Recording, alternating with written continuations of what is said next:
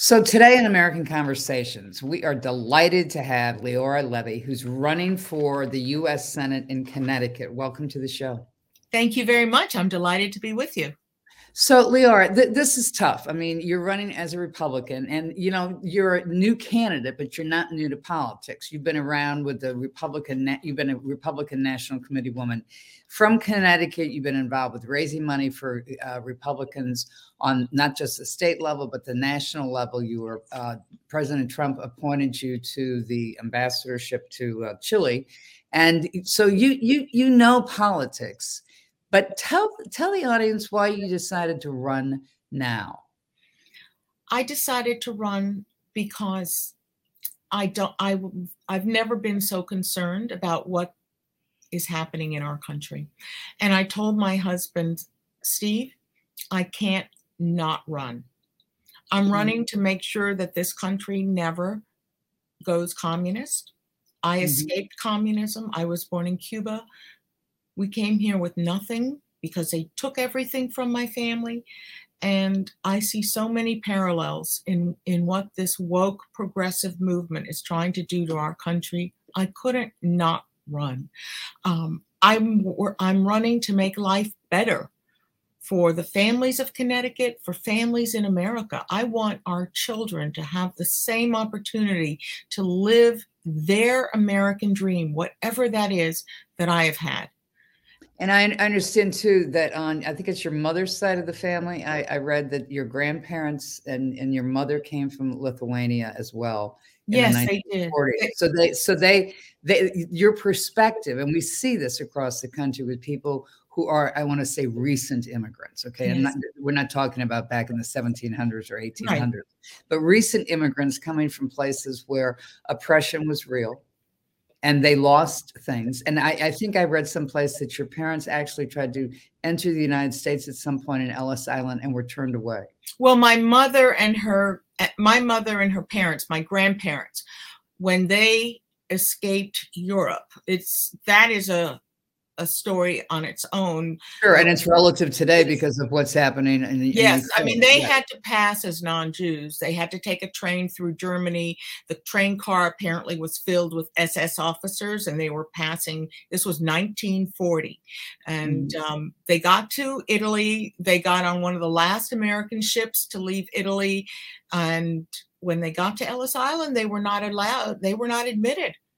It was just lucky that two relatives had already gone to Cuba and were able to get visas for them, so they went to Cuba. So tell us your perspective today when you see what's happening with the southern border. I mean, I'm a legal immigrant. I'm a legal immigrant to this country. I believe in legal immigration. We all came from somewhere. Legal immigration is good for our country.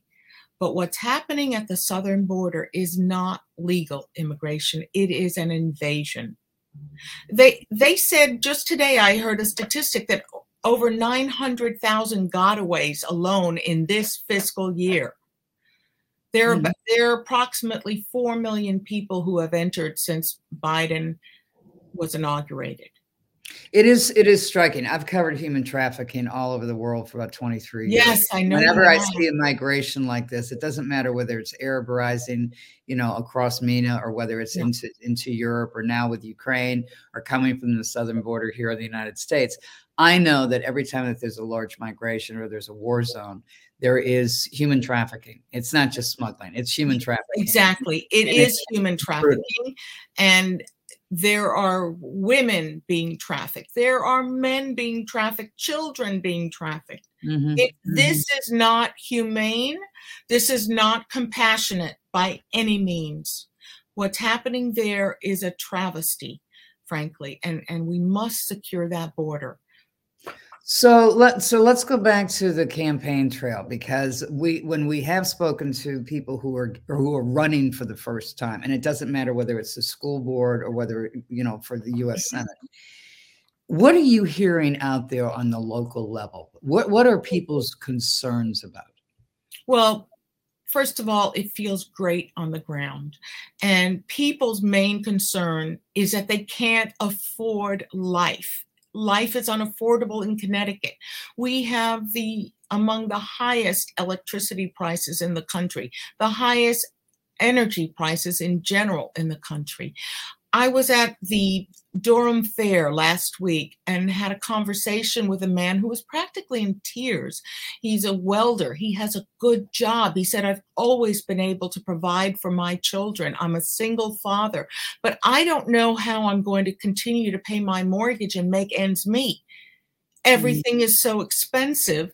I have to juggle the bills and figure out which ones I don't pay this month in order to get through the month. This shouldn't be happening in our state. It is happening across the country. Yes.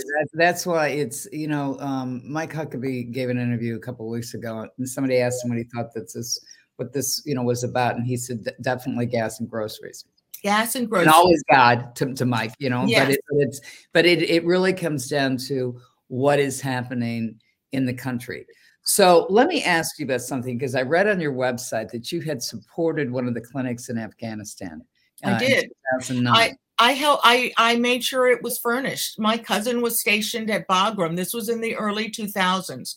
And he called me one night and said, Leora, my friend has just been put in charge of the first mild traumatic brain injury clinic in theater at Bagram Air Force Base, which meant they didn't have to fly the wounded soldiers to Germany. Mm-hmm. They could stay closer to their units and get back to their units more quickly. And he said, but the government's going to take 6 months to furnish it, even with basics like sheets and towels. He said, can you help? So I asked for the list. I organized 50 friends and a few local businesses. In 6 weeks, we sent enough materials, sheets and towels, to big leather armchairs and ottomans, big screen TV. The most important thing we sent were the Bose noise-canceling headphones, because these were soldiers with head wounds and they were on an Air Force base. Right. So we sent enough for them to open a second clinic in the interior of Afghanistan as well. So, I will fast forward. Well, you're welcome. That's the least we could do. The least we could do after what they were doing for us, to make sure we didn't have to worry about being attacked again here on our home soil. They kept us safe, and it was the least I could do. So how did you feel when President Biden decided to pull out of Afghanistan and now it's turned over to the Taliban? I felt personally offended and upset because of my small role of what I did for our soldiers in Bagram.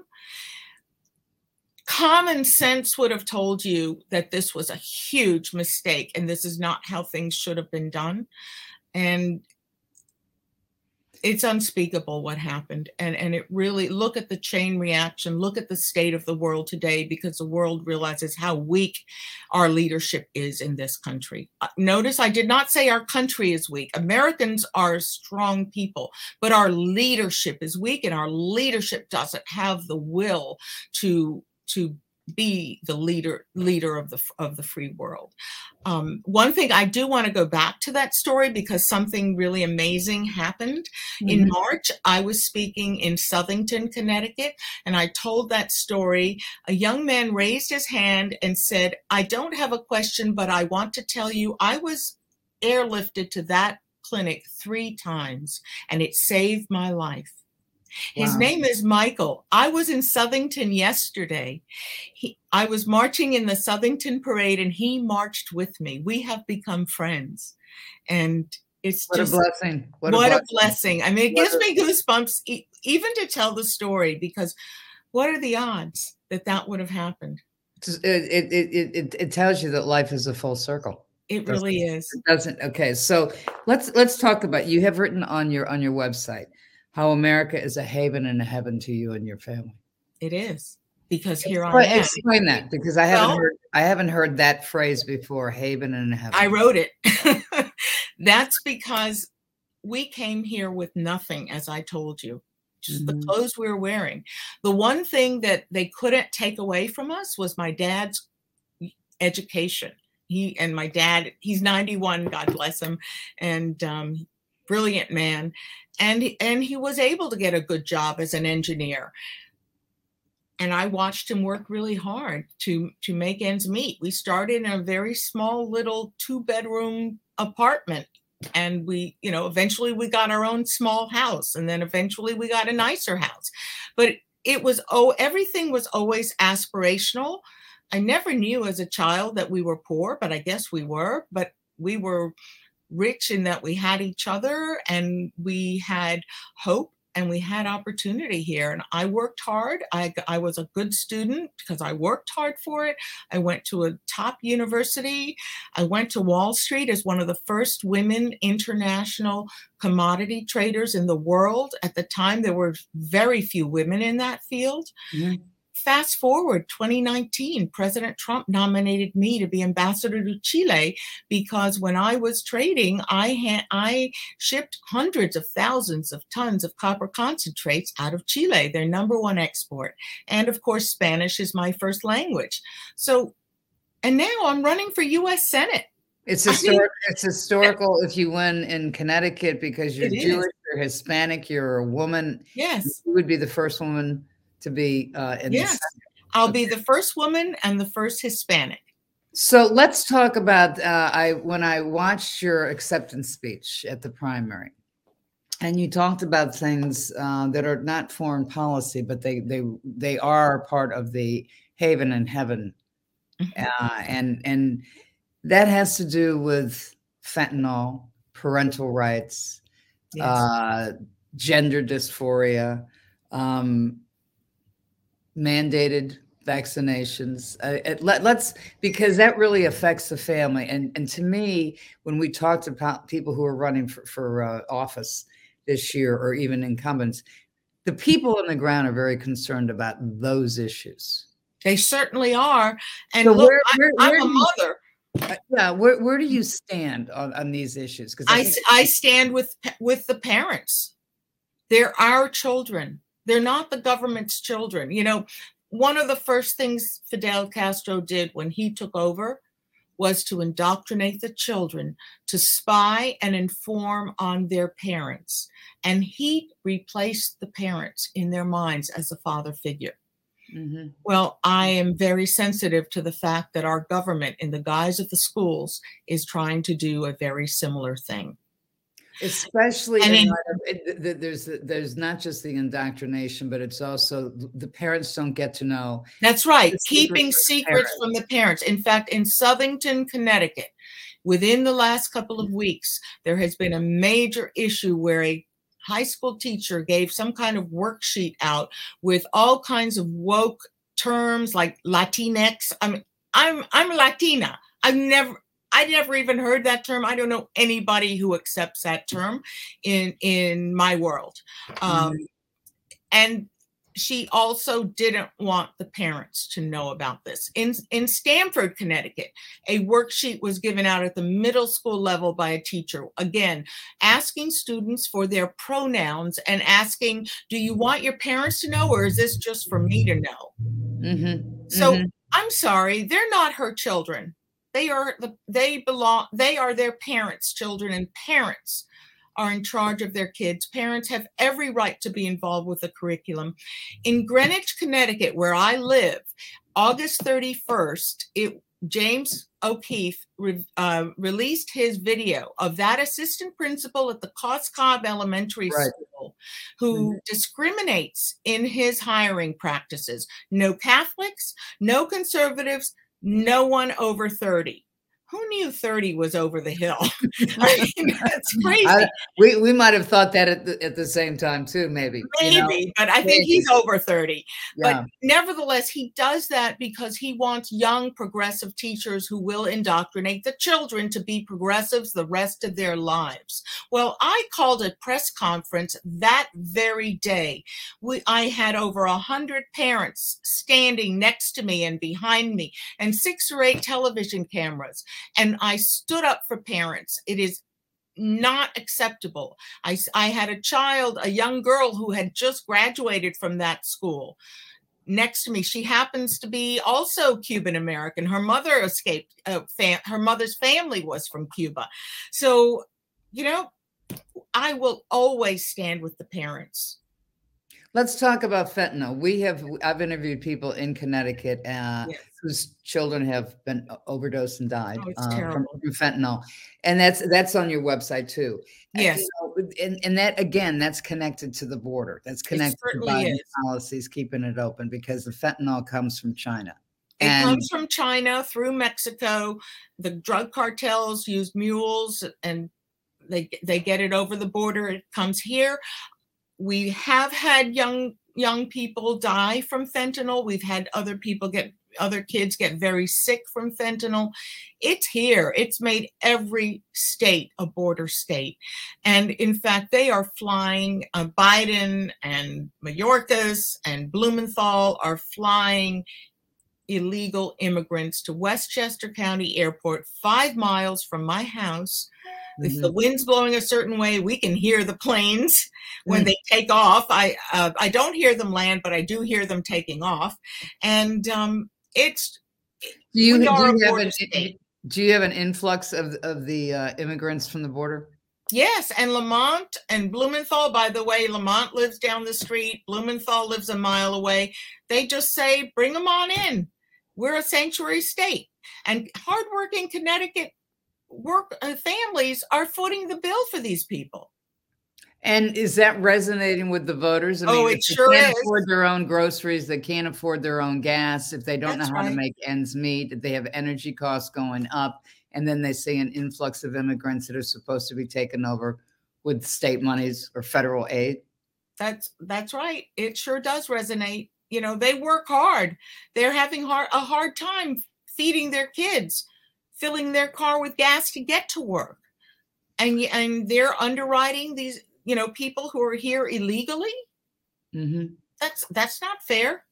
All right. So you are also a pharmaceutical state. You've got some pharmaceuticals there. So where do you stand in terms of mandated vaccinations? Because it affects a lot of the you have no religious exemptions that came out of the state. They took it away. Well, I support religious exemption, and I am a free and independent thinking human being.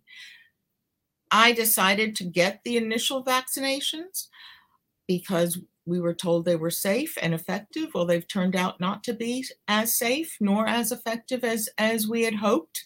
So, I think it's up to the individual. I really think the government should not mandate something that hasn't even gotten full approval yet. Well, that's true, and a lot of people don't fully understand that. We're the guinea pigs. We're the trials. We're in the trials. Well, whether knowingly or not, we are. That's true. So, that is true, and we have been interviewing vaccinated injured since beginning of 2021, and I'm especially worried about young kids, mm-hmm. young men and young women. I'm especially worried about them. So when you're on the campaign trail, are these issues out there? Are people talking about them? And in Connecticut especially, I know that there is I think it still is the most of the independents is the largest group they are, and frankly, I'm doing very well with independents. I'm winning the independents everywhere I go throughout the state. I have people who are independents, Republicans, of course, and Democrats come up to me and say, we may not agree on every issue, but we like you and we're going to vote for you because we've had enough. Did you hear that? Did you hear that in the Republican primary that people? Yes. I mean, you may be new to running for politics, but I mean, do people come up and I guess I want to say whisper to you? Well, a lot of them say it very plainly and clearly and loudly, and everywhere I go, the reception is great. People know I'm not a career politician. I like to say I'm a career American. That's why I'm running, because I love my country and I know I can make a difference for the good in my country. And that's what I'm going to. That's why I'm going to Washington. And I noticed on your endorsements that Marsha Blackburn introduced Yeah. you. She holds her own in the She Senate. is fantastic. She is a good friend, and I am so grateful for her endorsement. I've been endorsed by Tom Cotton, Tom Tillis, Rob Portman. A lot of senators have endorsed me, as well as congressmen. President Trump endorsed me. I'm very proud of those endorsements. Ambassador Rick Grinnell endorsed me. I'm very proud of that. They endorse me because they know me as a person. They've worked with me, and they know what I'm capable of doing and why I'm running for Senate. They know what motivates me, and that is to make life better for all Americans, and especially for residents in my home state of Connecticut.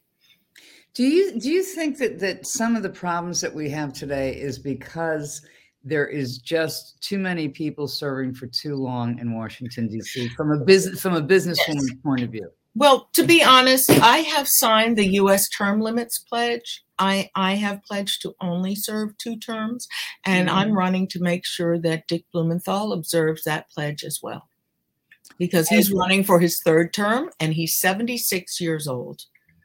He has been in politics for almost 40 years. He's been in elected office, excuse me. He's been in politics longer, but in elected office for almost 40 years. These are not jobs for life. Our founders conceived of these as public service, not professional. Not career politicians. Not career politicians. Has he been willing to debate you? We have a debate scheduled for November 2nd. Oh, so this is right. News. This is when does early voting start in Connecticut? We don't have early voting. 80 to 90% of our voters vote on election day. So there are absent. You can get an absentee ballot but you have to either be ill or away out of state and unable to vote in person. But we do not have early voting in Connecticut. This is an old-fashioned election. So it's going to be on right before the election. Who's actually running the debate?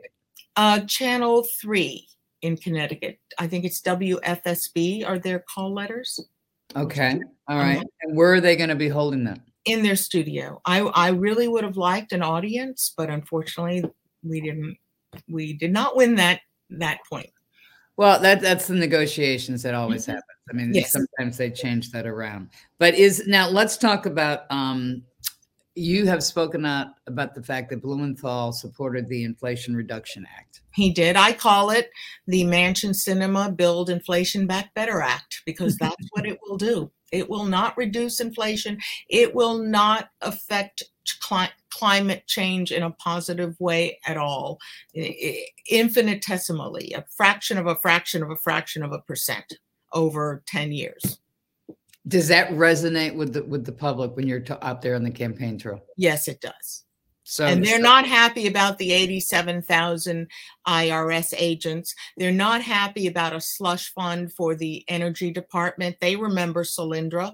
They're not happy about a bank in the EPA. What do EPA officials know about banking? All of these things are just efforts to be corrupt and to misuse American taxpayer money. Let's talk about Ukraine. All right. Your family, Lithuania. Yes, right there. We're on the verge of a nuclear war. It's this thing. And one of the things that we reported on early, because we spoke to a lot of heads of state overseas who were actually talking to Putin at the time, they all told us that, in fact, that they wanted Joe Biden to make a phone call to him. All right. And to date, as far as we know, he has never done that. What does that tell you as somebody who's running for the Senate when war is the only answer, seemingly, money being sent over there, and at the same time, the U.S. head of state has not picked up the phone to talk to Putin, and he has told the Finnish president, he has told Macron in France, he has told people in Italy that he wants Biden to pick up the phone. Putin has said that. Putin has said that. Putin has said that. Many of the heads of states and the officials. It's an abdication of his responsibility if he won't pick up the phone and make that call. That is outrageous. Yeah, outrageous. We had people tell us off the record, and then finally, Christiane Amanpour did an interview with the president of Finland, and he actually said that yes, Putin wanted him. Was communicating to everybody that, in fact, that yes, he wanted a phone call from Joe Biden. You know, in order to avoid war, in order to save lives, I would call anybody. I don't care who they ask me to call. I would pick up the phone and make that call. I really don't understand how someone could be in the presidency, be president of the United States, and be so arrogant as to not, or ignorant as to not make that call. But I think it was President Obama who said something about Joe Biden never being on the right side of any issue. I think that was also Hillary Clinton. Oh, Hillary Clinton too. All right. Well, even a broken clock is right twice a day. So. She said that too. All right. So what is it that you want the public to know, your strongest message out there as we close out? Well, look, life is unaffordable. There's general lawlessness and rising crime. There's an assault on parental rights and an invasion at our border. It doesn't have to be like this. 2 short years ago, even with COVID, but before COVID, life was better. Energy prices were low. Gas was affordable. Food was plentiful and affordable. Crime was under control.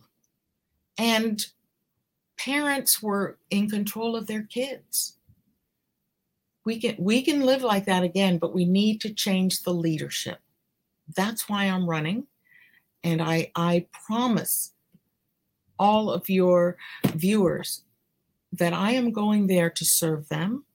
I'm going there to fix the problems and work with the majority, who will be the Republicans when I'm elected, because I will be the reliable 51st common sense Republican vote. And if I'm more than the 51st, if I'm the 52nd or 55th, even better. But our policies work. Our policies are the best for every individual citizen as well as our country as a whole. And I am just asking them to vote for me, to give us a chance to fix the country and put us back on the right track.